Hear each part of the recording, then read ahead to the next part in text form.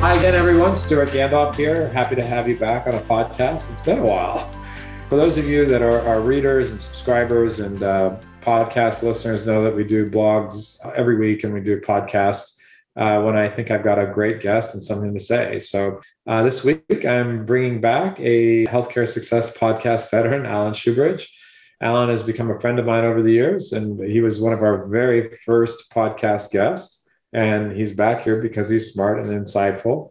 Currently, Alan is Chief Communications Officer for Providence, Oregon. If you're interested in following his blog, because he does share a lot of insights that I think are great, you can find his blog at alanshoebridge.com. So first of all, welcome, Alan. Pleased to have you back. Yeah, thanks for being here. Thanks for having me on. I'm excited to be here. Also, it'd be great to talk about COVID in a different aspect, but we're still dealing with it, so looking forward to talking with you. Yeah, for sure. Well, let's set this up. So today we're going to talk about disruption. And, we talked offline last time we caught up about disruption. And if we have a little time today, we may talk about the disruptors that are coming into healthcare and probably have another discussion more deep on that in the future. But it's really hard to talk about disruption without talking about COVID. And some of our readers may have read recently or followed some of our writings on this topic with disruptions due to COVID. Alan just wrote a really good post on that. And as well, we just covered a webinar on, what to do with your marketing coming out of COVID. But today I wanted to get the sort of enterprise health system point of view and your point of view. And, we all hoped that COVID would be over, right? We hoped this for a long time. And we were in the sort of Maslow's hierarchy, not Maslow, the Kubler-Ross grief model, right? Where people go to denial, then anger, then bargaining, and eventually acceptance or whatever stages of that. Some people are still in denial and anger, others are acceptance. But the reality is, we're moved from pandemic to endemic, where it's just with us all the time. And so just starting with that, recognizing that, Alan, tell me what your thoughts are about, COVID and, kind of where we are. And then we can kind of talk about that. Well, I think the best analogy is it's like this roller coaster, and we're going through these peaks and valleys, and, you keep going up the hill, and then things improve for a while, and it looks like, changes on the horizon. You're headed downhill. Things are getting a little bit easier. And then you hit another climb. And that's sort of right where we are right now. And it's better in some aspects in terms of people aren't getting quite as sick. The hospitalizations aren't as high, but the virus is really circulating a lot. And that's made it incredibly difficult to fully recover. So I think you look at most health systems right now, they have not been able to recover their volumes. They're dealing with workforces that have been really hit hard by this. So, think about it. If you get COVID and you're a nurse, well, even if you don't have very bad symptoms, you're going to be off the schedule for 5 days. If you have symptoms, maybe you're going to be off the schedule for 10 days.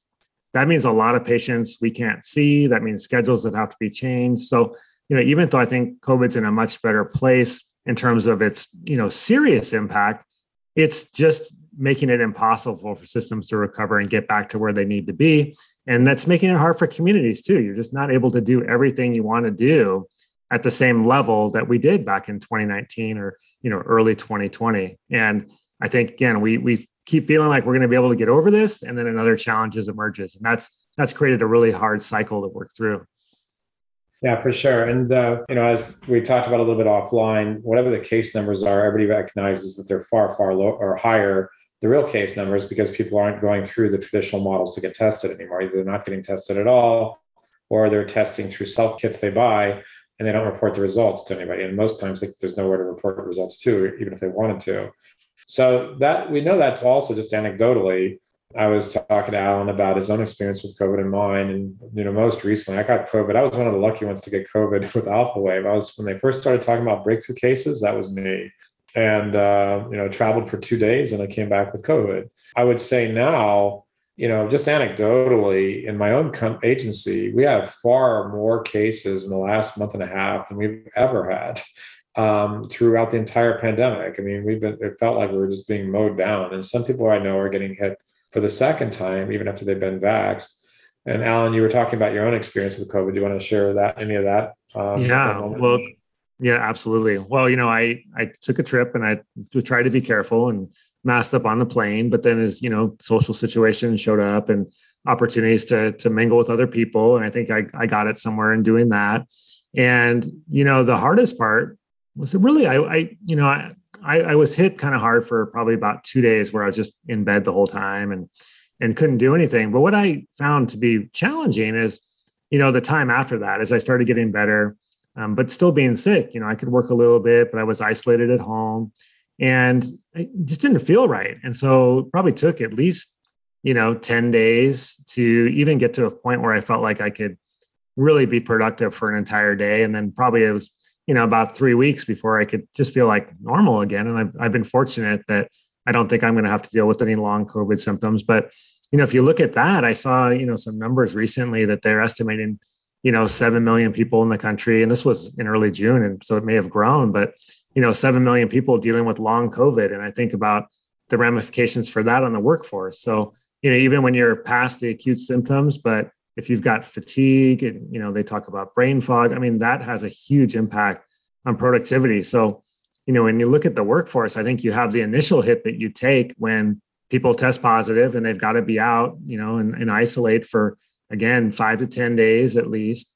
And then you have a recovery period that could be anywhere from a few weeks to months, or even who knows, longer for some people. I know there's people who are dealing with severe symptoms of long COVID. So this is going to be a drag, I think, on the workforce for quite a while. And I, that preparing for that's going to be really tough and it's going to take a toll. And so, we'll look to see how that, affects things. But again, going back to what we were talking about early on, that's making it incredibly difficult for health systems and hospitals to service everyone they want to.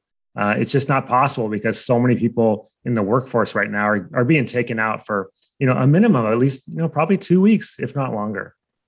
So let's talk about the economic impact to health systems. And, we talked, the irony is that many people mistakenly, including some news outlets, mistakenly believe that COVID is just a big scam to make hospitals rich. So can you tell us, maybe a more informed viewpoint about what the economic impact of COVID has been to health systems? Well, I've seen so many statistics and reports, and I guarantee most hospitals and healthcare systems are not getting rich. In fact, they're struggling right now. There's been months, pretty much every month of this year, we've seen net revenues go down. So the profit margin is way down. It's negative across the industry.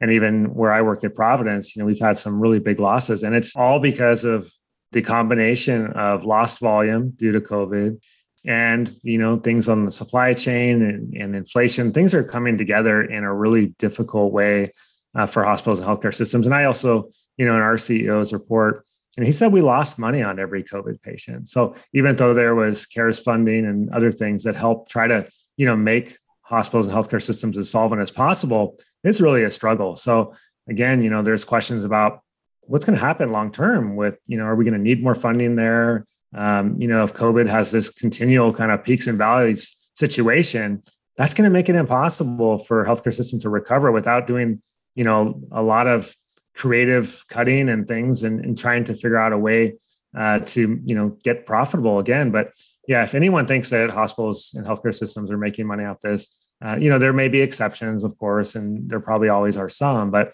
it really has hurt the industry. And again, I think one thing that people might not be aware of is the fact that the labor costs have gone way up. So as I referenced before, people being off the schedule. If you have a bunch of nurses that are out sick and they can't work, well, you often have to hire replacements, traveling nurses. People may have heard of that, but those rates are very, very high. So that temporary labor is extremely high. And those costs just hit the bottom line. So I think every healthcare system, every hospital has paid so much money in temporary labor to shift things around when COVID has hit their community really hard. So, there's the flexibility of bringing in temporary staff, but it can be very spendy. So, again, this is not in any way a financial benefit. And I guess I would also say that the societal cost of COVID and people getting infected and people dealing with serious illness, we don't want that. So as counterintuitive as it sounds in a lot of ways, we want people to be treated in the hospital when they need care. We don't want people to come if something could be prevented. So if you could get, if you could prevent a hospitalization by getting a vaccine, getting a booster, we want you to do that. We want you to stay out of the hospital. We don't want more people in the hospital with COVID. We'd like to have as few as possible. And that's the reality of what we're dealing with.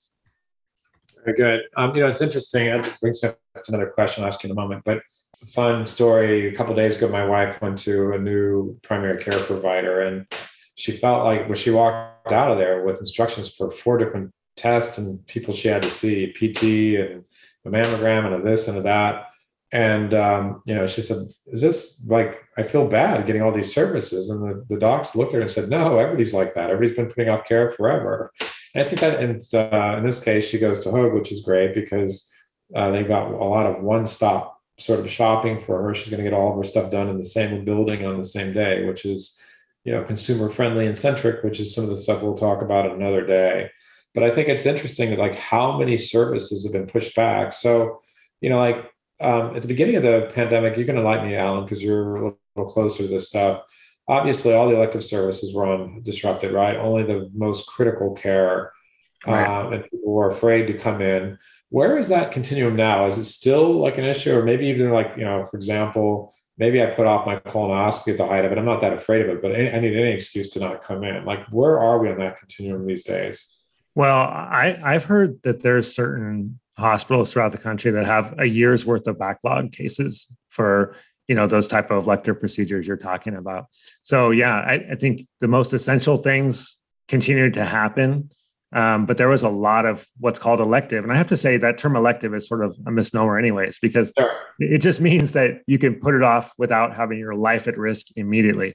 But, there's things like you talked about the colonoscopy where, that's a key health screening that you need, So again, it's people have had to put things off. And I think there's been reasons why that have varied a little bit too. So if you go back to times where COVID was circulating very heavily, especially when we didn't have vaccines, well, people were just kind of scared to go in, let alone, it wasn't necessarily if they could go in, it was they didn't want to go in because they were frightened. You don't want to wait in a waiting room where people might have the virus, even with masks, there was just fear. And so people put that off. And then if people did want to go in, there was the scheduling issues there were a problem. And right now, one of the scheduling concerns is the staffing piece. So you might be able to go in and get something done, but maybe we don't have the right support staff, or maybe the anesthesiologists aren't available. The surgery schedule is filled up. So it's a real combination. I think we still have people in all those states. We have people who they're putting off because they're afraid of, being around people who might have the virus. They're afraid of just, taking that step to schedule something that might always be difficult. You think about all the people who don't schedule their screenings.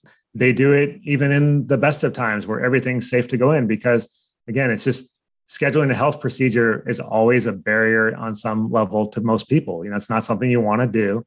And so when you add on additional challenges, like potentially getting exposed to COVID, or you can't get on the schedule for 6 months, it just makes it that much more difficult. So we are facing all of those barriers and trying to work people through those. And, again, it just really depends on your hospital and where you are, but you could have anything from a service backlog, probably from 4 to 6 weeks to, a year. And that's going to take some time to work through. Very makes sense. And of course, the problem with that, an additional problem, the other unintended consequence of all this is, well, if you're putting off your colonoscopy, you could get up a lot worse than you would have had you gone That's in. right. So you're already hard to convince people to get colonoscopy. You just gave them an excuse to put it off, legitimate excuse to put it off. And then, but eventually if there's inertia. So just think about all the healthcare costs. And you mentioned long COVID a minute ago. So you've got long COVID, you've got all the cost of care that's been put off. And then even stuff that's more subtle, like mental health or, another long COVID thing. I have to bring this up. A friend of mine's a dean of neurology and neurobiology, and his big area of interest was olfactory. And when I got COVID, I lost my sense of smell. And I looked it up, and I said, "Hey, Michael, they're saying if you don't get your smell back in 90 days, shouldn't I do something now?" He's like, "Do it immediately," because people that lose their sense of smell, first of all, it's better if you do it immediately, and secondly, it's like it leads to depression and all kinds of problems if you can't smell. There's all kinds of documentation. So these, obvious and less obvious. Oh, by the way, if you're suffering from loss of smell, you can go to Amazon, look up COVID smell kit. There's 4 fragrances they recommend. You can buy it on Amazon.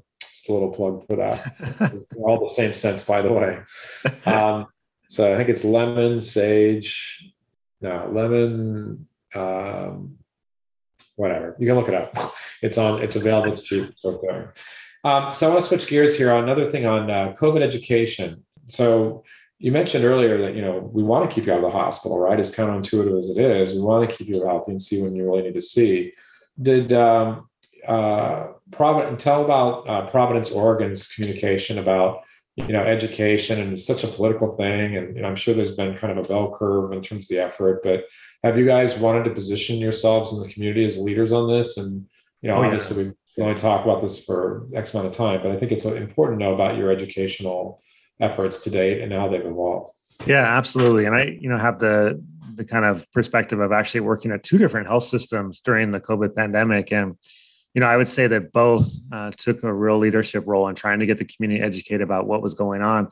The challenge in the beginning was we were like everyone else, like trying to figure out what was happening and, what information was coming from the CDC and other sources, and how do we kind of figure out what was happening locally. There was a lot of, I think, things to wade through in the first, 6 months to a year. And then after that, I think it became pretty clear that it was all about really trying to drive vaccination. We'd figured out how the virus spread. So, when there was times that masking was needed at a higher level, we were able to support that.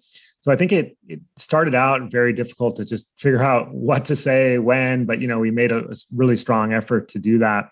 And then as the, pandemic is, like you said, moved into an endemic, I think that the education piece is, not less important, but it's just, I think more people have heard the messages. So, it's reinforcing the steps you can take when new things happen, like when the booster was available, then you shift into overdrive trying to do that. There was the news a couple of weeks ago about, children having more access to the vaccine. So then we can get our physicians out there talking about that. So I think it's become a little less of an ongoing, always trying to educate and figuring out the safety measures. And they're really now just helping people understand the risk and then what they can do when new things happen. So again, is there going to be a fifth booster? Is there going to be an easier to administer vaccine? Those things are going to be, I think, where our communications lie in the future. One of the other challenging aspects of this is just the amount of, information that's kind of coming out from, like a source like the CDC. It's really dropped off a lot, so there's kind of this thought of like, well, and you'll hear people say, we're over it, we're over COVID. And we're really not, because more people are getting it. And again, the hospitalizations might be lower, but there's a lot of cases going out there. I was just looking at the numbers for us here in Oregon, and we were expected to peak at 325 hospitalizations in early June. Well, at the end of June here, we're at almost 400. So we blew past our peak. Again, it's much lower than it was during the last part of 2021 and into the first part of 2022, but it's still concerning. So, it's just trying to, I think, keep people engaged, reach the people who still can take some actions. I think the way we've communicated has changed a little bit in terms of urgency and understanding what we're communicating, but we've got to keep the messages going, and we're doing that. Okay, sorry about that. I was on mute because my Cosmo, the Wonder Dog back there, was barking. The joys of podcasting from home. Let's talk about, that was great to hear. That's really helpful. And we, for our part, we're writing in the very early days about, taking that leadership position in your community, not just for the, branding aspect of it, but it was for the good. And I would expect, a system like yours to take leadership roles. Let's talk about labor shortages. I remember you and I are on Twitter from time to time, and I tweeted something about, some of the marketing stuff we're doing. It's like, that's great. How are you guys handling labor shortages and planning on supply? So give us a sense about we already talked a little bit about the labor shortage, but maybe more now about like, how's that impacting your marketing? Yeah. Well, and when we talk about labor and healthcare, there's always been this sense of, well, it's always a problem. Well, it has been, there's been a shortage of nurses and physicians for years, and there's just not enough entering the field every year to meet the need. I think I shouldn't probably throw out a number, but I know we're several million short of what we need for nurses, and a similar number for doctors in terms of what the real community need is across the country. So that's been an ongoing challenge. It's always been something difficult. I've always struggled in sort of communications and marketing where, you'll talk to a physician. Let's talk pre-COVID. So in 2019, a physician might say, "Hey, I really need to promote my practice." And I'd ask, "Well, how long does it take to get in?" And he or she would say, "Well, it's 6 months," or "I'm not accepting new patients." And I'd say, "Well, we're not going to market that." But a lot of that was because the practice just didn't have enough capacity to meet the demand. And that was an issue. But I think now when you look at what COVID has done, it's just taken that problem and made it so much worse. Because again, you have all the struggles that were there before with not having enough providers. And you add on to that the fact that you just have the workforce that is being stretched really thin. People are retiring, deciding you have a lot of people who are looking at what's going on now. It's very stressful. People are dealing with burnout and they're saying to themselves, "Well, I was going to retire in 2 or 3 years. Well, I'm going to retire this fall, or I'm going to retire now." So we're seeing that aspect kind of affect things, and just so many people being taken off the schedule, dealing with COVID, that's exacerbated it. And I know we've discussed, new disruptors in healthcare, and you have things that are happening with telehealth and retail clinics. And those are good developments in one way, that they bring a new kind of care in, they open things up to the community, but they've got to be staffed too. So they're taking providers from one setting and moving to another. There's just not enough nurses and doctors and PAs and other things to staff what we really need. So again, this has been a problem that healthcare has dealt with probably for 15, 20 years, but it's just accelerated so much by what's happening with COVID right now. That's really intriguing. It's funny. I just got off the phone with a employment disruptive platform that wants us to refer, that we probably will work with them to refer some clients to them. And that's what they're all about, is helping solve labor shortages, because it is a big deal, right? And it's a zero-sum game largely. And we were talking about at the lower level, when you're working with, for example, post-acute care, where we've had, skilled nursing facility chains where they want to train people up, right, to get them at the lowest level, because there's just not enough CNAs out there to service the people they need to serve. So it's a big deal for sure. Let's talk about the people that were don't leave, right? So you mentioned the people that are retiring early or quitting or doing something else, but do you guys on your marketing in hospitals and health systems, for the people that aren't close to that, is a lot more than just getting patients, right? You need to market to your employees, because there's a whole bunch of employees. There may be donors, there's community leaders, there's, opinion leaders in the news. But, internal marketing efforts can often be really important when you're trying to launch a rebrand or tell your employees what you're doing. Tell us about some of the things that you've been effective or working toward with your own employees. Yeah, well, employee retention is huge right now. So, it's a situation where you don't want to lose your best people. You want to keep them engaged. It's a stressful time. So I've been at Providence about a year. And before that, I was at a smaller healthcare system. And, I'll go back to how we started kind of in 2020, as we realized this was going to take, a strong toll on the workforce, is just keeping employees engaged at a higher level than ever before. We upped the amount of communications we did. We looked at new ways to reach people. We leveraged a lot more video. We actually did internal things like shared our podcast internally. I think we took down the barriers between what's internal, external communications. And we really said, what kind of messages do we need to get out to our employees? Let's do that first. And then let's get the similar message out to the community. So I think just trying to drive that engagement, trying to show people early on in this pandemic that we cared about them. We were responding, we were taking the right safety measures. And, early on, it was a lot of trying to figure it out in real time, what's the most beneficial thing to do. But just having a high level of transparency. And I remember, I think we were kind of 6 months into the pandemic, and I wanted to do some survey work with our employees, just ask them, do you feel more confident? Have the communications you've gotten made you feel more confident in the response of the organization? And it was a huge number. It was something like, 85% said that what they've heard and seen from their leaders made them more confident. And if they're more confident in their response, if they feel like things are being taken seriously, they're more likely to stay. That retention is going to be higher. So, I think what we're dealing with right now is, when I'm in my new role at Providence, I'm just about a year in, but as we were working through the first part of the year, there were a lot of efforts with retention bonuses and other things to just talk to our caregivers, tell people how much we appreciate them, try to provide every incentive we can to make that connection stick, because we know they've been through so much, right? And now we're moving into this new stage of the pandemic where, we're in those ups and downs, but trying to give people time to feel like they're making a difference in their roles. We're trying to encourage our leaders, our managers, our directors to, ensure they're spending a lot of time with their teams. And we just are implementing this, might not sound like a huge thing, but for everyone who's stuck in a lot of meetings, they'll get it. We're rolling out some meeting-free weeks. We're trying to put aside certain hours on every day of the week where it's a meeting-free zone, just to give those leaders time to reconnect with their staffs. Because what you hear from, I think, frontline workers and just people on individual teams is they want to have more interaction. They want to feel like they're listened to. So we need to carve out some space to do that. So I do think for the rest of 2022 and into next year, that retention piece is going to be huge. So those fundamentals of building a good team, you've got to rely on them a lot. The one area that I think is still being figured out is that mode for people who have been in, away from the office. How do you bring them back in a thoughtful way? So we do have a big contingent of our non-clinical workforce that is still working from home.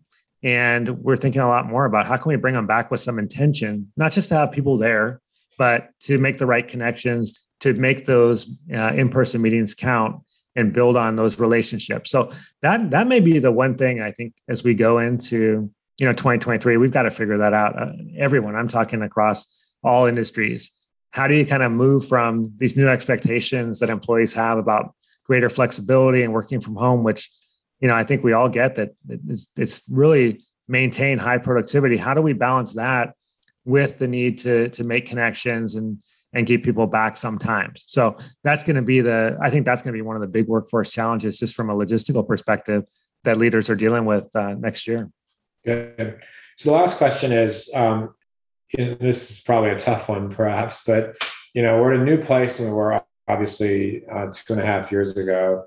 How do you feel your communication efforts, whether it's, marketing efforts or press efforts or whatever things that you're involved with will change, that are irrevocably change and will change in the future. So, I'll just give you a thought and you can jump in on with your own. But for example, I've been noticing, going back to what you were saying earlier about, stress and how just kind of grumpy people are all over the place, or, the factors of convenience. But I'd love to know your points of view of how do you think things are going to change, not just the promotion side, but what consumers want and, all of it, the whole package, the whole 4 Ps. Yeah, I think that's a great question. And, one thing that strikes me is that as we're getting more ways to reach people, we've got better technology, we've got social media platforms, we've got a lot of ways to reach people. But that just makes it more complicated, I think, to ensure that the message is getting across. So, you can spread your efforts really thin. So where I think we as kind of a profession in marketing communications got to figure out, again, are we targeting the right people? Are we investing in the things that have the most impact? So instead of trying to do 25 things, reach people across 25 channels, maybe it's 10 different channels that we really maximize. And I know you work with healthcare systems, hospitals, all different sizes. That's the challenge, right? It's how do you take whatever resources you have and invest it in the best way? I think, when you're looking at sort of the 4 Ps framework, we're really struggling and probably will for some time around a couple of those pieces. Well, pricing, healthcare pricing is something that is a huge issue. There's been some efforts to increase transparency, and I think those are well-intentioned, but is it driving new consumer behavior? It sure doesn't seem like it. Where the product's delivered and what the product is and the place it's delivered, again, where I think marketing and communications leaders need to make sure is that they need to make sure they're at the table when new things are being designed, when efforts are being made to prioritize what gets promoted and how, that you're there in the conversation. And I wouldn't necessarily say those things are, revolutionary or haven't been done in the past, but I just feel they're more important than ever because we're going to be dealing with limited resources. I also feel like in most cases, we're going to be dealing with more limited budgets. So as our systems struggle with bringing in the revenue, that means there's less for marketing and communication efforts. So you're going to have to get smarter about that. I don't know if that's a sexy enough answer to that question, but I think it's the fundamentals and then figuring out your resources in an environment where there's going to be less available for you to work with than probably there has been, pre 2020. That's really a good point. It's funny for our standpoint, the cascade effect. So it's funny now when we're talking about inflation, and both administrations were pretty aggressive in helping people with the pandemic, right? The current one and the previous one, and so there's a whole lot of money flowing into the economy, and a lot of jobs were saved, and a lot of companies were survived, and billions into the PPP and all those things. And I remember even at the early days thinking like, doesn't that cause inflation? So, it's like, that's kind of like a no duh moment that we're eventually going to get inflation. Everybody seems so surprised, but like when you pour that much money into a marketplace, by definition, that's what causes inflation, right? So, well, the unintended consequence of that is that, for example, one of our businesses I work with, a large multi-location one, which has private equity backing, just cut a large part of their budget. And we don't know in this specific case if it's why, but we're hearing this from other people that a lot of PE companies are cutting back because of interest rate rises, because it's making the economics change. So it's, all these things either indirectly or you could say, well, they're cutting back because of inflation. Well, why is inflation, endemic? Well, a big part of it was, the amounts of money going into the marketplace, after the pandemic. So, those are big issues to think about. And I think that, I think all your answers are spot on. I always come back to the 4 Ps a lot, just because, it's like the marketing person in me wants to jump to the promotion side, but that product is really critical, right? And the pricing structure and place now would include, how do you deliver care? Is it telehealth? Is it urgent care? Is it, primary care? Is, how does that actually deliver it? Is it a continuum? And then, the pricing and the transparency and pricing. And if you look at the product itself, what is the product you're selling? And if you look at promotion, how do you promote it? And again, I think you had a really good point I hadn't thought of, is the marketing budget's going down just in general if there's less funds. And then you've got consolidation disruptors. So there's a whole lot of stuff going on all at once. So the marketing going forward is always challenging. But now you've got a lot less competitors, but you've also got savvier marketers. So there's just a lot that I think that as we think through our marketing programs going forward, to be really savvy. And I love also, maybe my last comment on your comment was, the idea of prioritization. I think it's such an important concept that people forget. So, for example, yesterday, I got an email from a company that does, and they're probably a great company that does, sort of turnkey podcasting for people, and, for healthcare systems and for, other kinds of businesses. And that's a cool tactic, and it's great for some, but it's not right for everybody, especially if you're, limited resources, but on the other hand, it can be great, get your doctors on podcast, everybody wins, you build thought leadership. So you just have to be really thoughtful on, what strategies make sense for you at this point, and then as you evolve into the future. At any rate, Alan, any other last words before we wrap up? I think this was fun. I think you did a great job today. Anything, last bits of advice? Well, I think I would just tell people to take care of themselves, stay strong. This is a good time, probably in some areas, where if you can kind of recharge your batteries, take some time off, get ready to plan for next year. I think it's helpful. That's one of the things that we just didn't do enough of. And we really couldn't for some of the time during the pandemic. Travel wasn't really accessible, and not saying you have to go somewhere. And we, as we had referenced before, the caseloads are up, but I do think this might be a great time to spend some time away, do things that recharge your batteries, because you're going to need it. And, our profession and throughout this whole pandemic, we're not working the front lines of care, and those people have experiences that I can't even compare to, but I know we've worked longer hours, done more. And, in some instances, because we're working from home, we're working longer hours than maybe we even did in the office. So I just encourage people to take care of themselves, get ready for next year, and go into the summer and try to recharge your batteries a little bit if you can. Good. Awesome. I think I'll take your advice. I need it. All right. Thank you. Reach out to Alan or subscribe to his blog through alanshubridge.com. Alan, always fun having you. Very insightful. Appreciate it. Thanks. It was my pleasure.